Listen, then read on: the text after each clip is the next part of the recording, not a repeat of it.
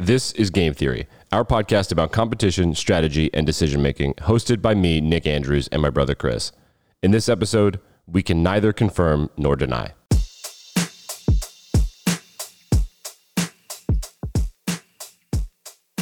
Say you're paying attention to a murder investigation with all your free time. There are leads, suspects, and intrigue all over the place. You take a break from work and you tune into a huge press conference that has everyone's attention. The official at the press conference doesn't say much, and when asked a specific question, responds, "I can neither confirm nor deny." That response has a name. It's called the Glomar response. And after an event and legal case that happened about 50 years ago, the CIA didn't want to jeopardize national security. So despite being a government organization, they were told they were in the clear to say that. Since then, that phrase has been picked apart and its authentic use has come into question. Just last year, Congress looked into the use of the phrase as a blanket tool from the government to not tell people the truth.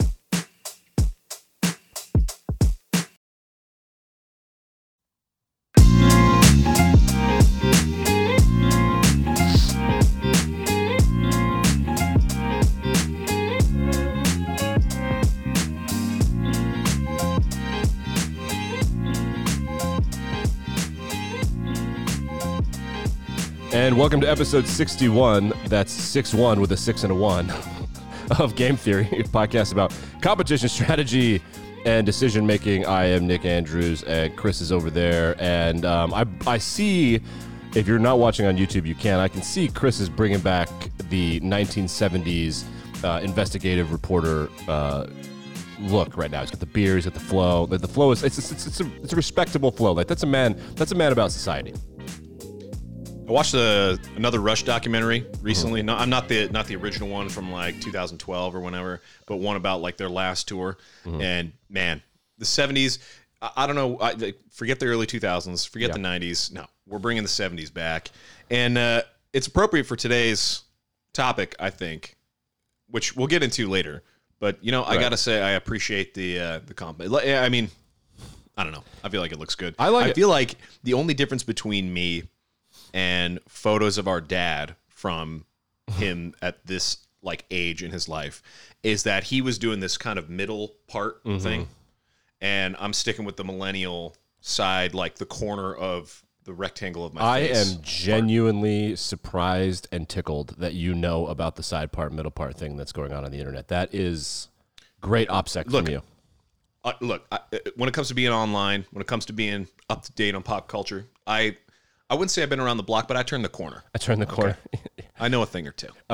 So we're talking today about the Glomar response, which is something that all of you have heard. It means when someone did something good or bad, and we have some instances of things going on in the world that this is going to be applicable to right now. It is when someone says, "I can neither confirm nor deny any responsibility or knowledge of or whatever." That's called the Glomar response. There's a word for it, and there's a whole history to it. First of all, we did not copy Radiolab. They did this a while ago. I've never listened to a Radiolab except for Freakonomics stuff, and that doesn't count. 1.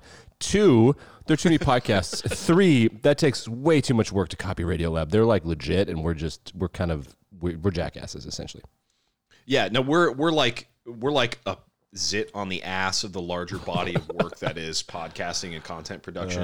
And Radiolab is like a vital organ of that. I feel like they're like pioneers. Like, were they a podcast first? I feel like they were a radio segment on NPR first. So Radiolab, it's hard to explain. Essentially, if you want to go down the history of podcasting, I will do this much. Essentially, all of the public radio figured out that they could just be on demand, and so like different segments of different public radio stuff started to do on demand, and then they took a whole bunch of credit for making podcasts popular when in reality, and I mean this in all sincerity, Joe Rogan is the reason podcasts are popular. Him and like 3 or 4 of his friends and a bunch of truckers. But and you remember years ago, we were like hanging out at grandma's house or something, and just like shooting shit with like Cayman and Uncle Craig. It's like, man, those are the days. It was like, oh yeah, you heard this guy? Yeah, he asked a lot of like really cool, hard-hitting questions. Yes. He interviews like really interesting people, and it's like, man, at that time, that had to be like what? Like we were in high school, maybe. I think JRE started in like 14, 15, somewhere in there. Okay, so we would have been like on the tail end of college.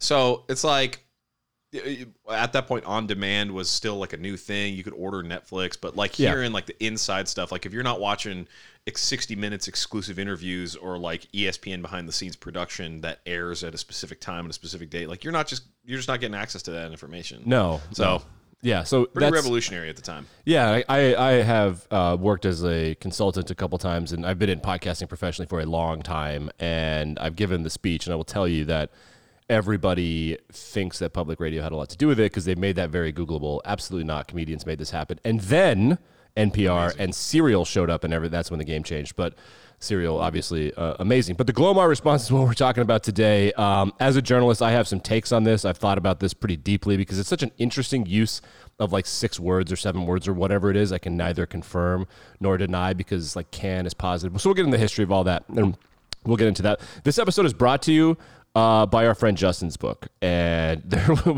be a link in the description. And again, we're going to read the book. We've not read the book. We're going to read the book, and then we're going to endorse the book as long as there's not. I mean, I know that he's a good dude. Who knows? I'm sure there's no anti-Semitism or Satanism in there, but if we're going to make sure. We're going to go through it with a fine-tooth comb like those Roald Dahl and Ian Fleming book sensitivity readers. Yep. And we'll make sure to republish another version that has been desensitized. Did you hear about that? Yes. Also, I watched Harry Potter 8 last night, and that motherfucker's been edited. Well, I mean, many movies are. But it was edited.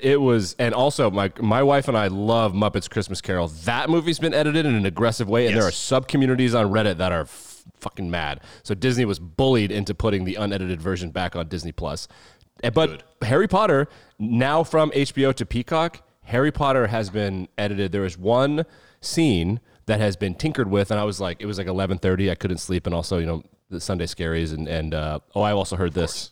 Half Effort Mondays. I'll look it up. There's something else. Minimum Effort Mondays. Minimum Effort Mondays. That's right. Anyway, the scene where, spoiler alert, Molly Weasley kills Bellatrix Lestrange, all of their banter and shit talking, and when she calls her a bitch, gone. No talking. Are you kidding me? They cut it out. Yeah. You had to be watching the ABC Family. I watched, dude, I looked. So it was on NBC. It's on Peacock. Oh, NBC. Okay. It's Peacock. So it's still a family show. Yeah, but you're watching the poker show, and that is not. What's that called? Poker. It's the one with the dude from Knives Out. What's it? Poker Face, right? Yeah, Poker Face. That show is not family friendly. Well, no, but because I don't think HBO would have edited those out. And now I'm on a journey. It's like, will someone just please put the goddamn unedited something online? Okay. I digress. I have no idea how we got there, except to say that this episode is brought to you by a friend Justin's book. It's available on Amazon. You can click the link, and if you click the link, it'll be like, hey, this many people listen to the podcast and are interested in it. You could click the link and just show traffic. You could click the link and buy the book. You could click the link and buy the book and read the book. It's all up to you. It's about how to win or how not to lose. The Price is Right. Yeah, really, really interesting look at all the data. You can go back and listen to our podcast episode where we feature Justin. Really interesting take. And people generally underbet. People don't make maximum use of the opportunities they have to try to wager for stuff. And really fascinating topic. And I think it has a lot of life lessons. It's a game show, so unless you're on the game show, okay, how applicable is it to you? I think it's really useful, and I think it's a good lesson in how to understand how your biases could be affecting your strategic thinking and your decision making. And it's a good way to like divorce that from the real world kind of mathematical approach and help optimize some of the decisions in your own life. Yes, and I think that really want to spread the word on this book for a couple reasons. One of which is that there are a bunch of nerds who make their living doing various things involving fantasy and gambling in sports and games. Yes. Poker, a lot in football and basketball, and that was going to be reined in eventually because gambling is an addictive, life-destroying habit. But right now, there's kind of a gold rush for content creators, and there's a lot of game theory, analytics dudes out there, and like those people should want to read the book. So we're going to try to spread the word because this is the exact kind of thing that people are trying to cut through the middle of. Like what inefficiencies are out there because humans don't understand. It's the exact same thing as the Monty Hall problem where like, I know it looks this way, but to just shut up and trust the process. It's going to be fine, I promise. So that's in the book, I'm sure. We will link to the podcast episode where he joined us as well. So shouts to our friend Justin. You can get all of that in the show notes. Okay, let's get to the Glomar response. And the reason this has a name is because When it was invented, 70 something, there was a court case about this. And essentially it became a thing that was argued about because the CIA, with all of their brilliance, man, they are really good at understanding exactly what they can and can't do. Sometimes they know what they can't do and they do it anyway, but for the most part, they know exactly what they can do and can't say and whatnot. So there's a mission we're going to get into, and they came out and they said, this mission, we've heard this, and they're like, we can neither confirm nor deny, which is different than saying no, because they're a government body, and it's different than saying yes, and it is different than saying maybe. What they're saying is, we know for sure, we are not going to tell you. You may have made that up completely, you may be exactly right. We are simply acknowledging that you asked the question and saying, nope, I don't know. Yeah, well, and even so, it's barely like it's the minimum acceptable acknowledgement that the question was asked. Yes. So the origin of the term comes from actually the name of a ship, a U.S. Navy ship called the Hughes Glomar Explorer. And I at first thought Glomar was like a guy's name, like some dude named Hughes Glomar. Like, what a weird name, but that's fun. Right. This is a nation. This is we're a mosaic pattern of people of unique and diverse pasts. Love it. What a cool name. What a cool good character in a book, kind of. Yeah, like I'd love to know how the original Glomar got that name. Right. It's not. It's not a guy's name. No, I was wrong. I guess it could be, but in this case, Glomar is actually an abbreviation for Global Marine. So it's like an explorer of the seas, I guess. And I don't know, Hughes, I guess, was a person. But it was a boat built in 1974 for a CIA project called Project Azorian. We're not going to discuss a lot of the details of what that project was. Right, doesn't matter. To say, according to Wikipedia, Project Azorian was basically a top secret mission for the CIA to go try to salvage the wreckage of an undersea wrecked submarine from the Soviet Union, and that took place in 1968. The K-129 sunk near Hawaii. It was like northwest of Hawaii. And Project Azorian was the opportunity for the CIA to say, like, okay, well, let's go see what we can extract from the wreckage here and what we can learn. But in 1975, the LA Times was going to run a story about that. So I wouldn't say it's a local interest story, but the LA Times is one of those nationally circulated newspapers, and they were going to run a story about this top secret project. And so the CIA, wanting to make sure that its operations were secure and trying not to let information that shouldn't be in public hands get into public hands. At the time, communication and information were really, really important, especially for news media, because we didn't have the ubiquitous internet where you could just do a search. So the Kremlin couldn't just go Googling for secret CIA boats. And so having control of information that goes out into news media, really, really important at the time. And so the CIA tried to stop publication of this story about the Hughes Glomar Explorer and what its role was in Project Azorian. So there's this journalist named Harriet Ann Philippi. She requested through formal channels, through the Freedom of Information Act, that the CIA disclose both the Glomar project, so Project Azorian, and the existence of this ship, and number two, its attempts to censor the story. And the CIA's response to Philippi's request was to say, we neither confirm nor deny that this project exists, and that we tried to keep the story from being unpublished. So they didn't say, yes, that's true, but they didn't also say, no, that's not true. They said, we cannot confirm that it is true, we cannot deny that it's false. Right, and so it's an interesting choice of words. Let's break down the court case a little bit. Well, I mean, this instance a little further. So the first thing is that we've got a real organization of journalism, and while BuzzFeed and the Daily Beast and whatnot have made journalism what it is now, back then the LA Times is an organization that would have carried significant weight in the Western United States and in the Western world, to be frank. So I mean, the Times, the Wall Street Journal, I think back then you could probably say Time Magazine was like a real journalism organization. Some other ones, the WAPO, Chicago, Dallas Morning News. There were some really big ones. So this is a big organization. These are heavy hitters. They then, I would guess that she heard some stuff, and papers have to do things ethically by journalism rules, which is, let's go through official channels. You have to sue them under the Freedom of Information Act. which is typical. Everybody should know how to do that. You can Google it. There are a lot of YouTube tutorials. Everyone should know how to do that. You never know when something's going to happen to your family. You need to get some records. And so she did that.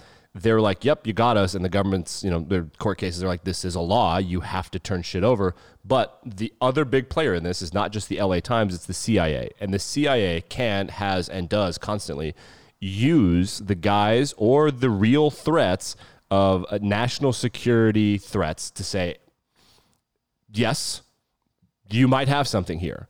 We need you to shut up because there could be something. Now, often we found through the years that they kind of use that as like, hey, just fuck off and leave us alone. But sometimes like, yeah, actually, there's a reason we didn't tell you this, is because there's a whole bunch of stuff going on that you don't know about. Don't worry about it. So they found this language, and I'm so fascinated by the language.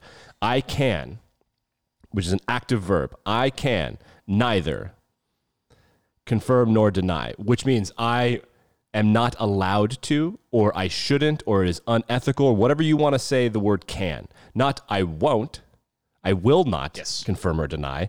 I cannot confirm and deny. And that word is where people in present day have gotten themselves in trouble. So the first thing I want to break off and say is that fucking fascinating.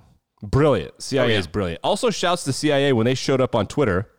Did you see this? Their first tweet was, we can neither confirm nor deny that this is our account. Brilliant. All right, that's pretty cool. Were they one of the early adopters? Were they around in like 2007? No, I want to say that was like 12, 13, 14. I remember the day they showed up. They got instant verification. They followed like POTUS and like some meme account or like a Cats account or something. Amazing. Yeah, they crushed it. They're really, really good at the internet right away, which makes sense because they're communication experts. So I don't know how long they've talked about it. I'm sure that if that was in the 70s, that shit will be declassified in about a decade or so, and we'll learn all about that process, which would be really cool for me. For a judge and a newspaper and a law, the CIA found a bit of a loophole here, which is really, really kind of fun and interesting, and good for them. I mean, laws are laws. And it's interesting that you say that too, because right now, at least as of the 2018 version, the Glomar response is a codified term in the Code of Federal Regulations. So in 32 CFR 701, the Glomar response is defined. It's actually in 701.29. And I'm going to read you the entire text. It's just a few lines here. Yep. The Glomar response is defined as refusal by the agency, and the agency in this case is Department of Defense. So CIA is not in the Department of Defense. It's a separate organization. It's part of the White House. So it's in the executive branch, but it's not DOD. It's refusal by the agency to either confirm or deny the existence or non-existence of records responsive to a FOIA request. And FOIA is the Freedom of Information Act. There's some exemptions listed there that I'm not going to bother to look up. But in this case, the DOD definition is refusal by the agency to confirm nor deny. So the CIA is like, oh, I can neither confirm nor deny. I'm using the passive voice to do a lot of work here. Like, oh, I'm at the mercy of forces beyond my control. I can't confirm or deny. I'm not. I don't have the liberty to do that. The DOD is refusal. It's like, no, I'm not confirming that, and I'm not denying that. And most of the time, the reason or justification for that is probably tied to like classification or information security. It can also be tied to non-classified information that's still sensitive or not fit for external use. I think there's like terminology surrounding that type of information called like official use only type of stuff, or like not for public release. And in those cases, that information is not necessarily it could be subject to an exemption to the Freedom of Information Act, which otherwise is a means for people to like get information from the government about projects or whatever else. They can use the Glomar response to neither confirm nor deny that the information exists. Because, I mean, think about it this way. If the LA Times is running this story and they say the CIA denied that this project is happening, then the Kremlin can read that story and say, well, okay, so the CIA is saying this thing just didn't happen. Right. And the LA Times is saying that it did. So, like, what conclusion are we supposed to draw from that? Right. Like, how are we supposed to interpret that information? Whereas the Glomar response introduces minimum transparency, maximum opacity about the information. And so, in that way, you don't get the best security for your information by denying or telling a lie. Right. Or, like, you're making a big show, like, oh, no, this is not us, it's somebody else or whatever. You get maximum opacity by refusing to respond. It's like the third way. Like, what's the the lyric from the Rush song. If you choose not to decide, you still have made a choice. Something like that, right? I've never been more proud. I've never been more proud. And you know what? I think this is a big moment for you. God, this acknowledging is your rock Rush fandom enough to know. Yeah. Well, I'm going to be celebrating that today. But so the point here is that the strategic use of that language, the decision not to deny something, is actually the best way to optimize the outcome, which is, CIA wants to control its own information. Yes. So, of course, the risk is, and in this country, we are nothing if not warriors first. And that's just how it works in the United States.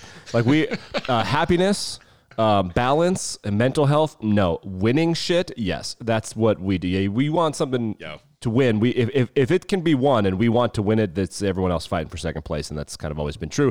So national security has and will continue to be the thing that we care the most about. I don't know the defense budget, but I know that it's all of the other budgets combined, kind of. So that's makes sense. So when the CIA says we can neither confirm nor deny, and they're saying, hey, nope, this is bad if we even discuss this, then everyone can be like, touche, fair enough, whatever.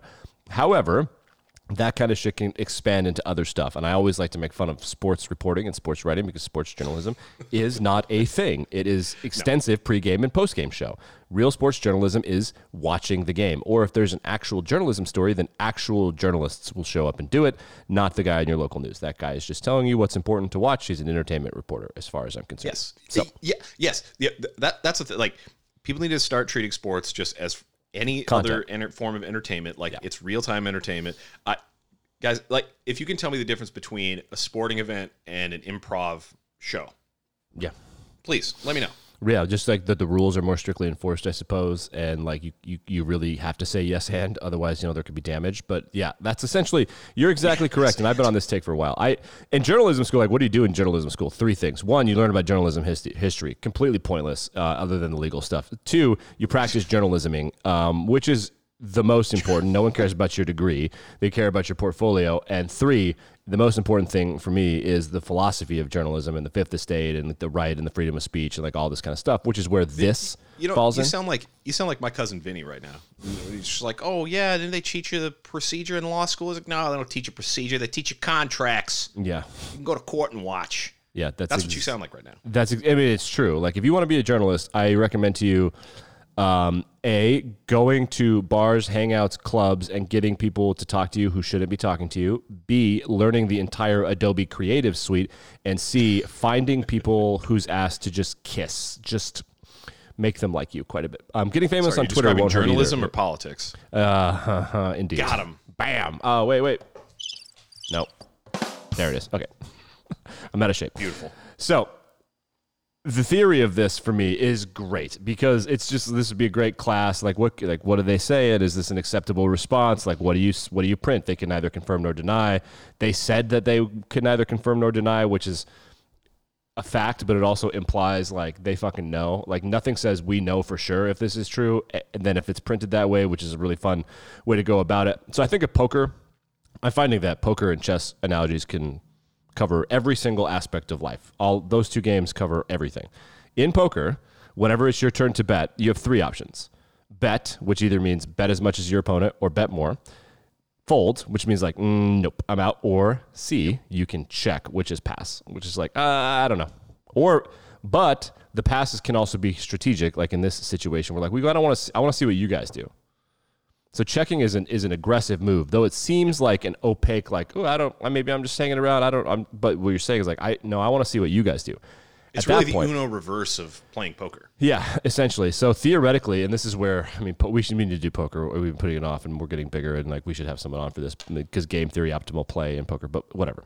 Oh, yeah. So I love Lex Friedman podcast, by the way, who's like the academic version of Joe Rogan. He's great.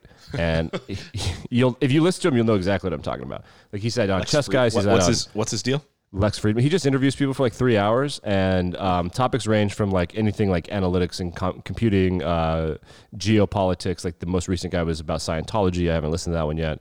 It's just good shit to have on in the background if you work from home or you hate listening to your coworkers type, whatever.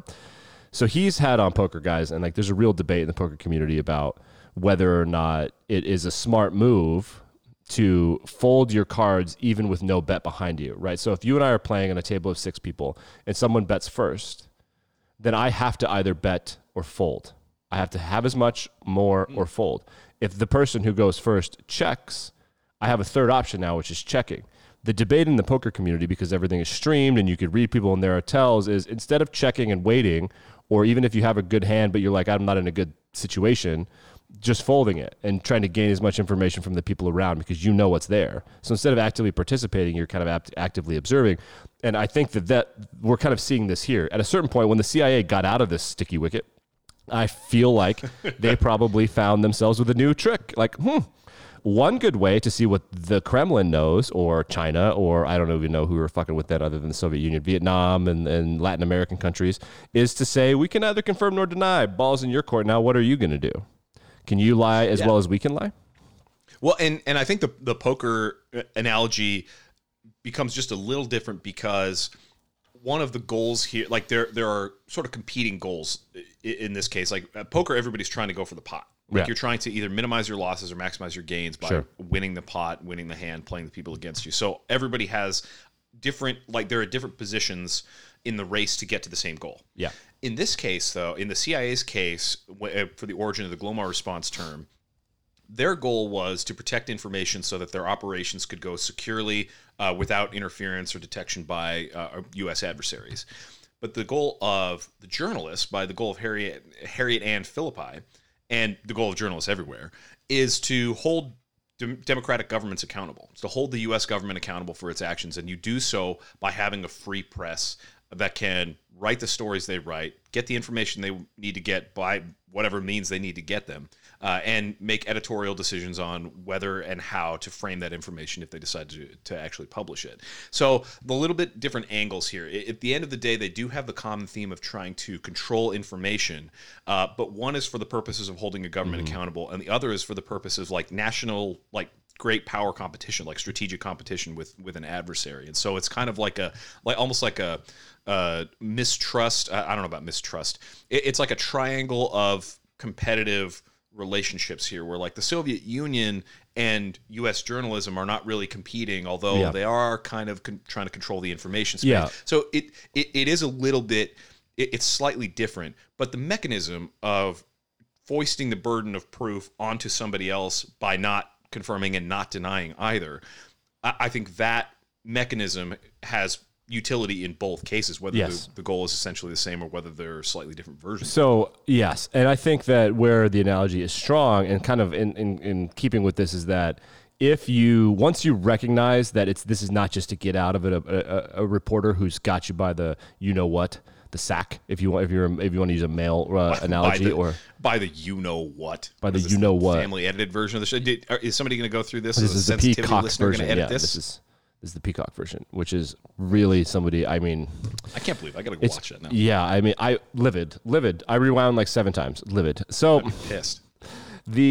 Once they get out of this sticky wicket, they're like, this is an interesting new tool. So if you look at geopolitics and you say, like, metaphorically, there are players at the table: Germany, Soviet Union, whoever, doesn't matter.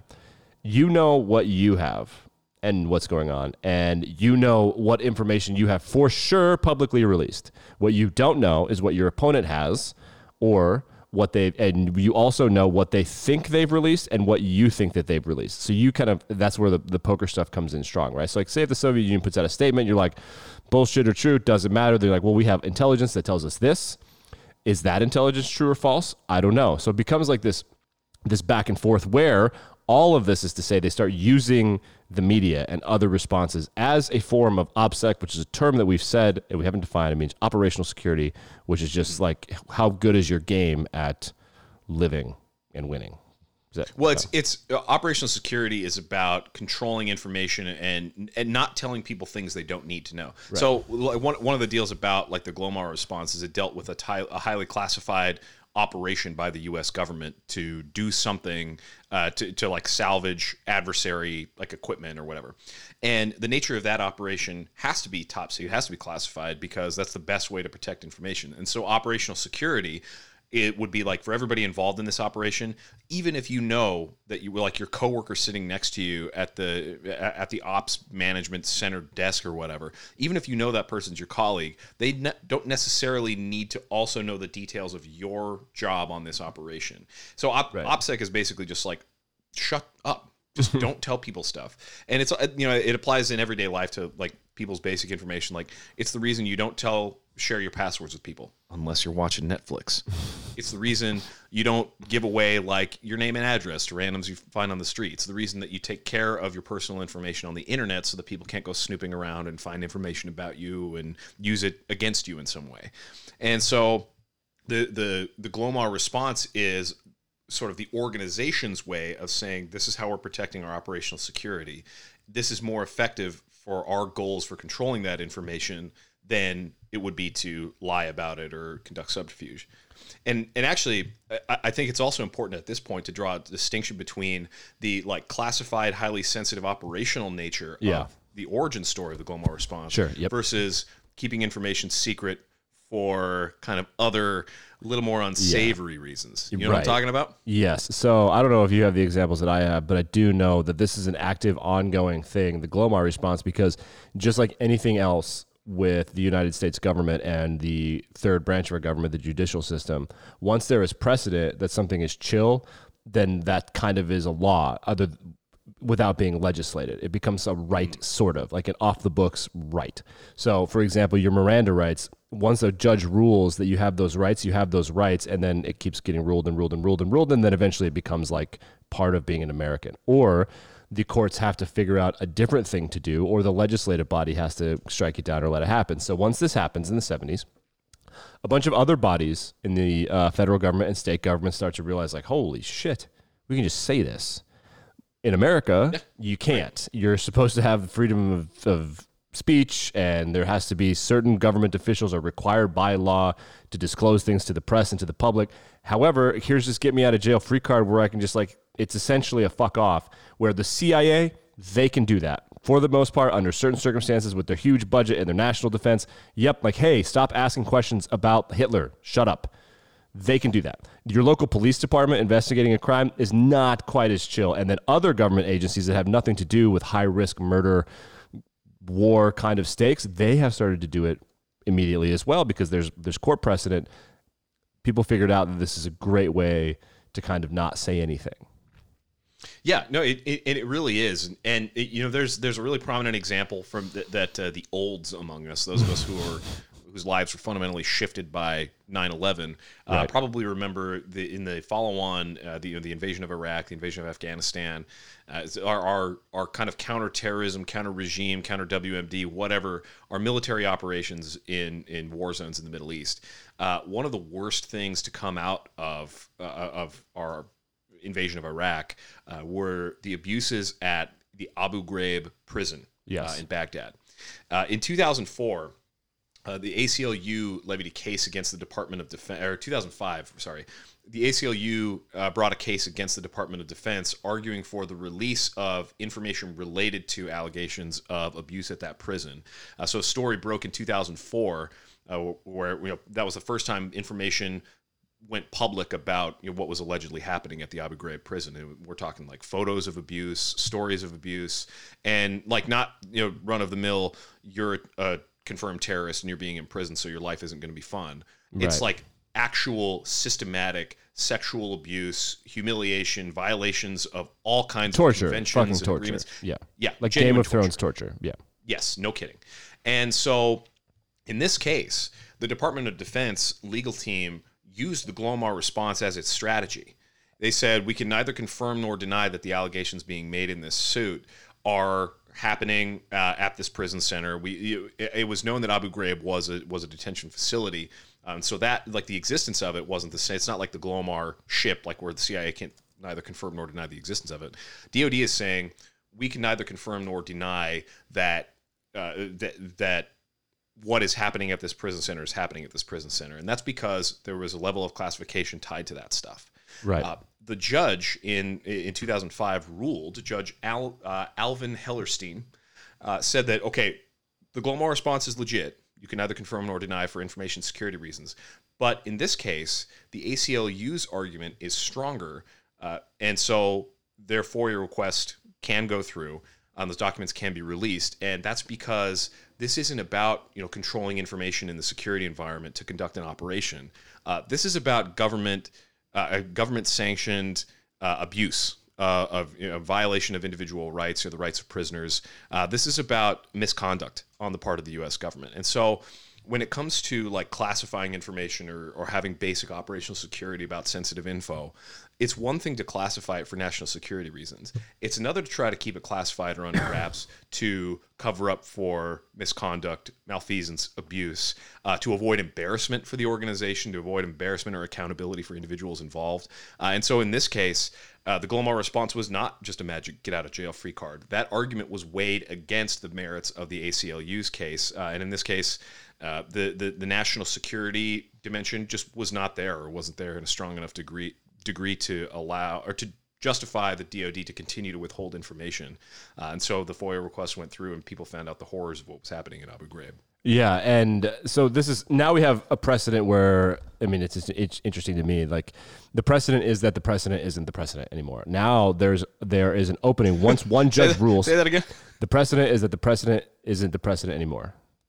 Brilliant. Follow me. Thank you so much. I think I do get that, actually. Yeah. So essentially what it does is this is the precedent, 30 years, whatever. Then someone's like, I don't know, let's revisit this. This is the case. Then all of a sudden that precedent isn't strong enough to just be like blanket. Like, now people with military operations that are in a foreign country, they can't simply say national security all the time for every single thing. That means that everything underneath that, same thing.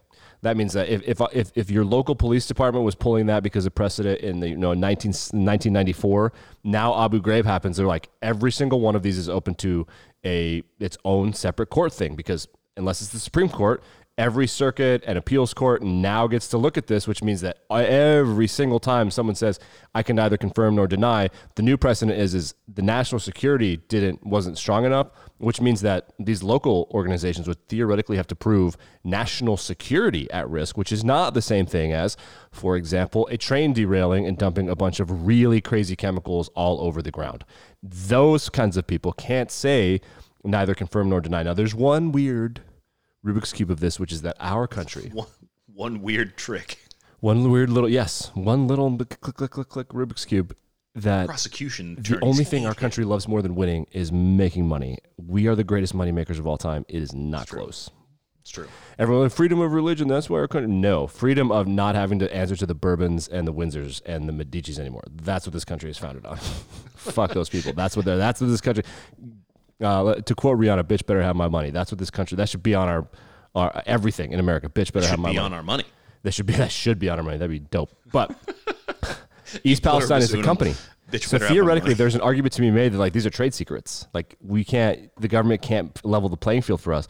So I think we're going to see that play out. However, this is an active bomb, not the spill in East Palestine. That's just an environmental disaster that will probably kill many people and animals over the next 20 or 30 years. And ruin their quality of life, yeah. Absolutely. Completely abandon that place. Shouts to Donald Trump for repealing the safety laws. What's up? But this is an active situation. There are watchdog organizations that are suing things like NYPD is involved in a couple of lawsuits where this is not acceptable. So much so that the Biden administration in March of 2022... I don't know who was in control of Congress at that point in time. I think Democrats were. There was a congressional subcommittee that created, or their job was to go look at federal government agencies and their use of the Glomar response. And what they found was a lot of them are using it all of the time. They came out with recommendations, including every organization should have a website that says this is why you could be potentially Glomar'd if you, a citizen, are seeking records. 2, they are also recommending, and I don't think anything came of this, obviously, but these are recommendations. So thank you. I know. Great. Awesome. Thanks for doing something about this. Really good. You looked into it, and now it's on the internet, so nothing we could do. Right.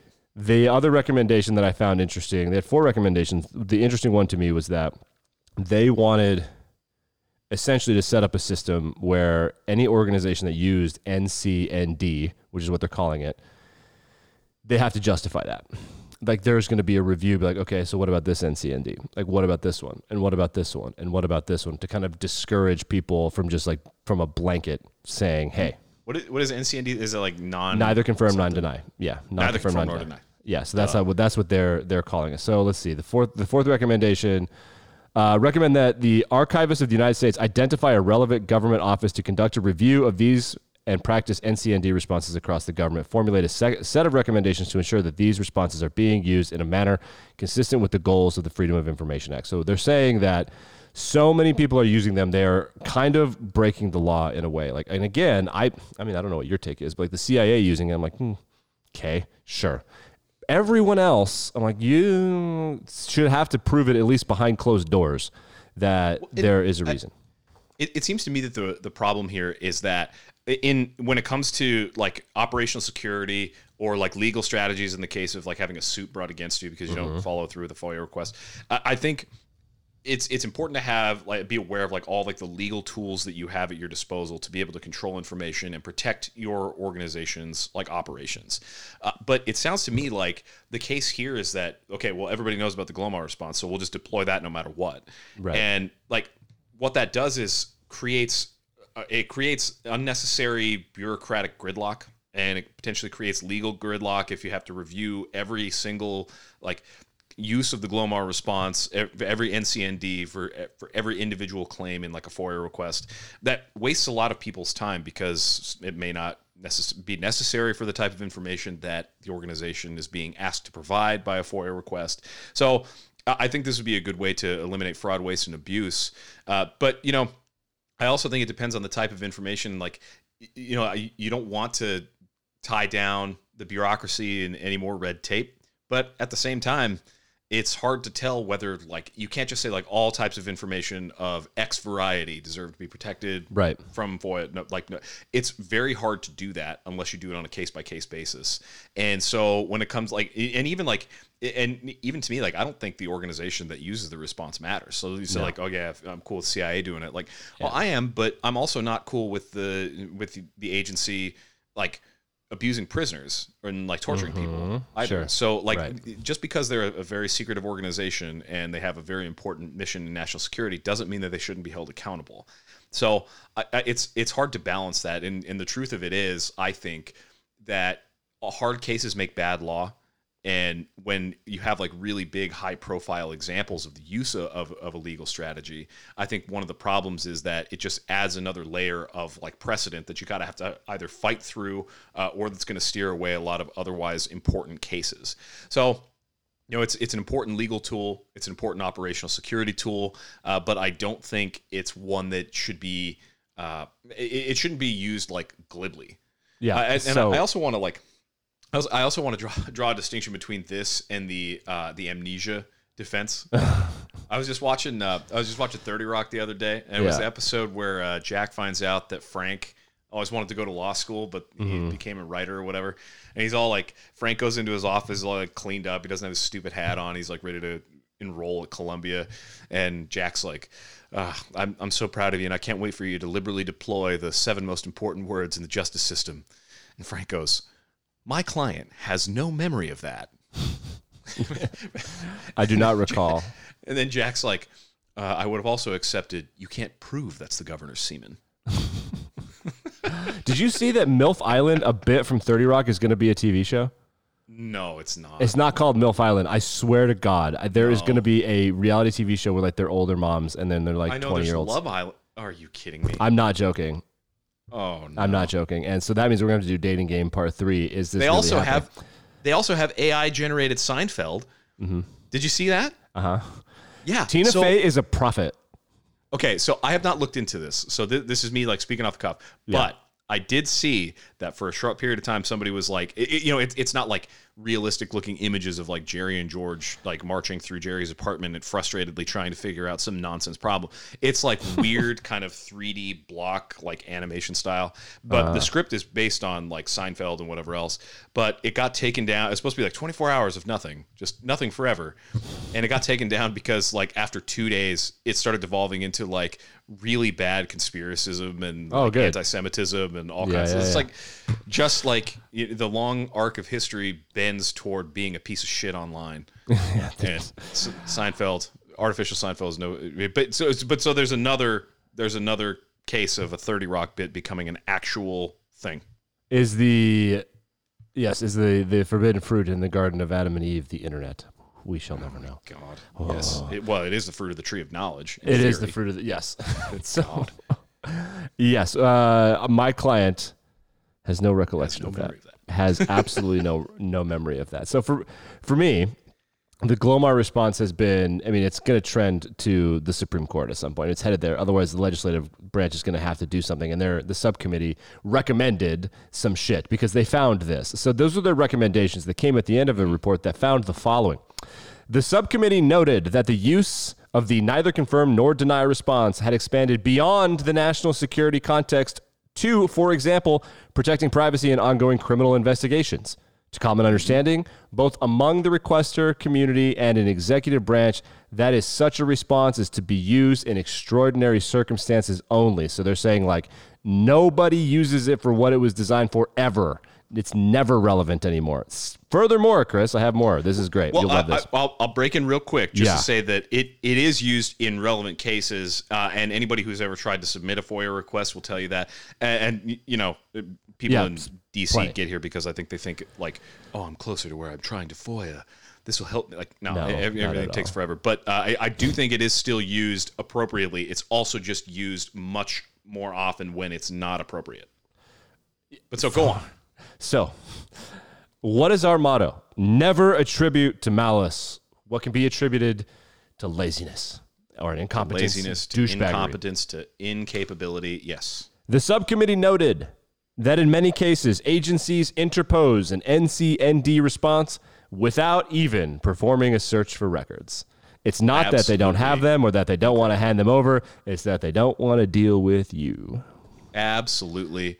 Incredible. And by the way, like if you think there's like some magical FOIA wizard sitting at every organization waiting to take FOIA requests and give the right information, it's not. Oftentimes what it is like 20-somethings with very few qualifications and a lot of ambition to change the world sitting in a shitty brutalist architecture building in downtown Washington. Brutalist, great word. And being like shoved work that nobody else wants to do. Right. Yo, the architecture here sucks. And if I had a nickel for every person who's like really psyched about it, it's like, oh yeah, that's brutalism. Like if you drive by one of the buildings here, it looks like those like horrible dystopian pictures of like abandoned Soviet apartment buildings. It's like half the buildings here look like that.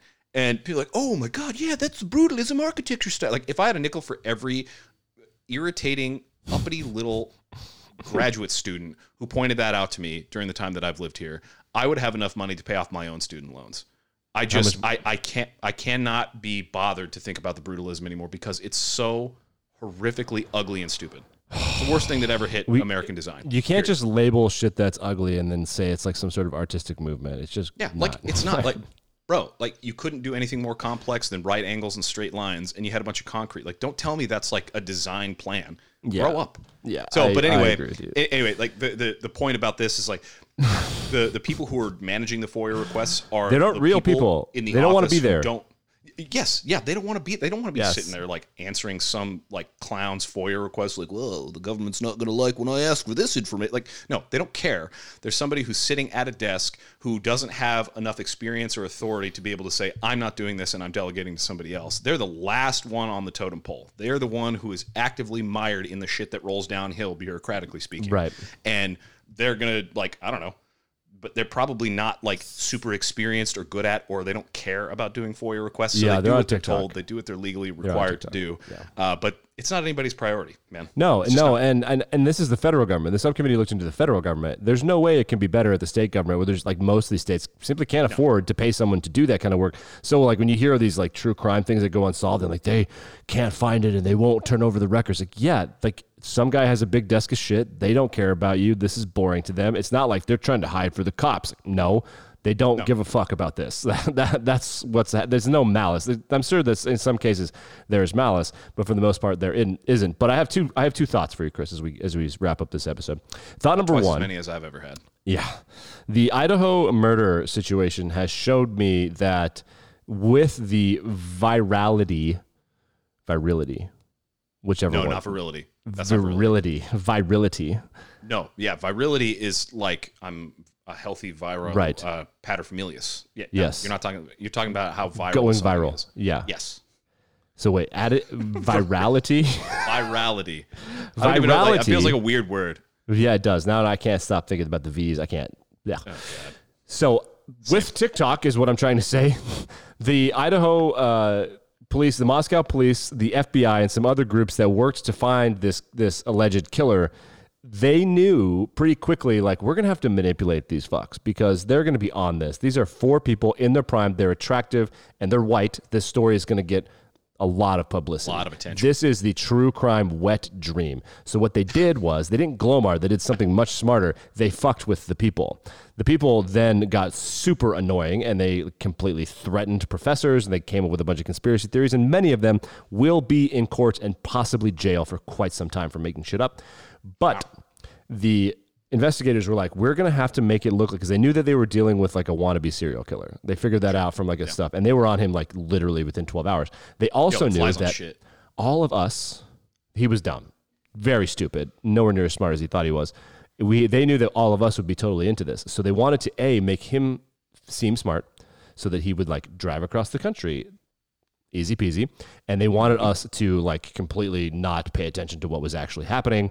So instead of saying neither confirmed nor denied, we don't have suspects, we're looking into it, instead of blackballing the media, they gave little breadcrumbs to make it look like they had no idea what they were doing. And instead they had every idea what they were doing. So I think Genius. that that's going to be what we see. And the OPSEC is going to become towards poker playing, where there's going to be intentional lying or partial truths, or you don't have to say that you've named a suspect. If you know exactly what you don't have to do, you can just not do that, but actively not do it. And I think that's going to start happening at a broader scale because that worked perfect.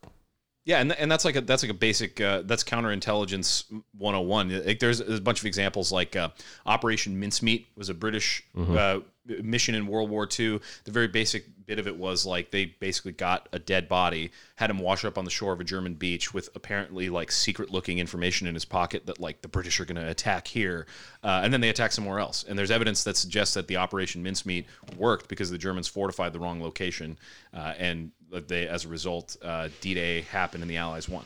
So that's a good counterintelligence operation. So it's not like the Glomar response is the panacea of people who need to control their information. So the second thing, what was the other thought? Yeah, second thought. And this is a take that I've been squatting on for some time, and I feel ready to unleash it onto the planet Earth. Great. Buckle up, player 3. Yeah, do you want to just take a minute to let that sink in? This is the moment that everything changes forever. Oh, no. Okay. I think that being compelled by any sort of legal documentation to, on the stand, under oath, answer a yes or no question is unconstitutional and immoral. And nobody should be required to do it. It's incredible because your formal training isn't even in the law. No, it isn't. But great start. We're off to a great start. Being required. Well, it is unconstitutional as defined by the Fifth Amendment. Yes. You are not required to testify against yourself. You are against yourself. No, I mean correct. Testify in any way at all. Anybody asks you a yes or no question, it is my opinion that question in being asked is unconstitutional. Wow. I wonder. I do wonder what like actual legal scholars think of that. I would like to. I've posed it in like some threads and comment sections, and everyone's like I would like a Rogan level interview. Like, will you please fucking explain this to me? Because I've thought about this for years, and I put a lot of depth into this. Are you ready for this? So the reason I like neither confirm nor deny is I call it a quadra response. Response. So you're not saying yes or no. You could have said yes or no. You could have confirmed, you could have denied, or you can say I didn't confirm, I didn't deny. That's 4 response possibilities right there, which means that if you're asking a yes or no question, that is a binary response question. It is either yes or no. But by answering yes, you've confirmed that the predicate in the sentence of the question is wholly true. And if you're doing that under oath, you've lied. Because the majority of the time, there are no opinions or facts that can be so simply stated as to say, this is true, yes? No, that is not the wholeness of my thought. My name is not Nick. My name is this. It's almost every answer to a yes or no question is some sort of version of kind of. Huh. Yeah. I thought about this a lot. Like, think about your opinion on anything. Like, what are your opinion on the Red Wings? Are they good? Yeah. Like, well, no. Go into depth. Are they good? What is good? What is my opinion? Like, when was the last time you wrote some sort of report and you're like, does this summarize the answer to one yes or no question? The witness is an expert, and the court will hear his opinion. That's exactly right. Yeah, so it's at this point we should say, like, we would never give anybody legal advice ever. No, we would never give anybody any kind of advice for any reason at all. Do not listen to what we have to say and take it as a way about of anything, informing really. how you live your life. Maybe Nothing. NFL gambling, maybe.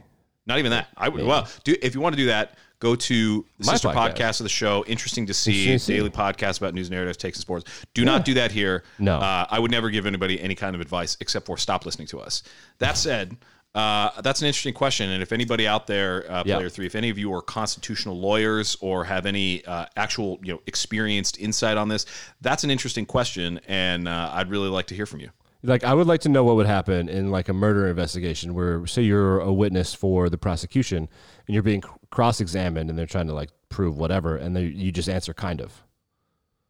Kind of. Will you elaborate? It's like, well, how much time do you have? Like, is it true that you were here on this date? And it's like, for 5 minutes. For 5 minutes at this point in time, like nothing. Yes or no questions they are almost always just a complete impossibility. You're painting with, to use the My Cousin Vinny card thing, or to continue with My Cousin Vinny when he does the cards, they're stacking an argument and it's built on these binary answers when the truth is almost never affirmative.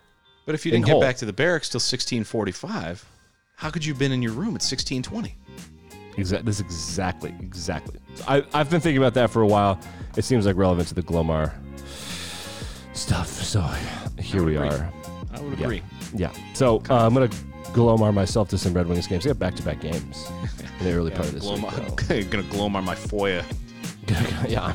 I'm going to FOIA their practice and be like, what are we doing? I got to go feed my cat. She's looking pretty pissed. I can't say I blame her. Yeah.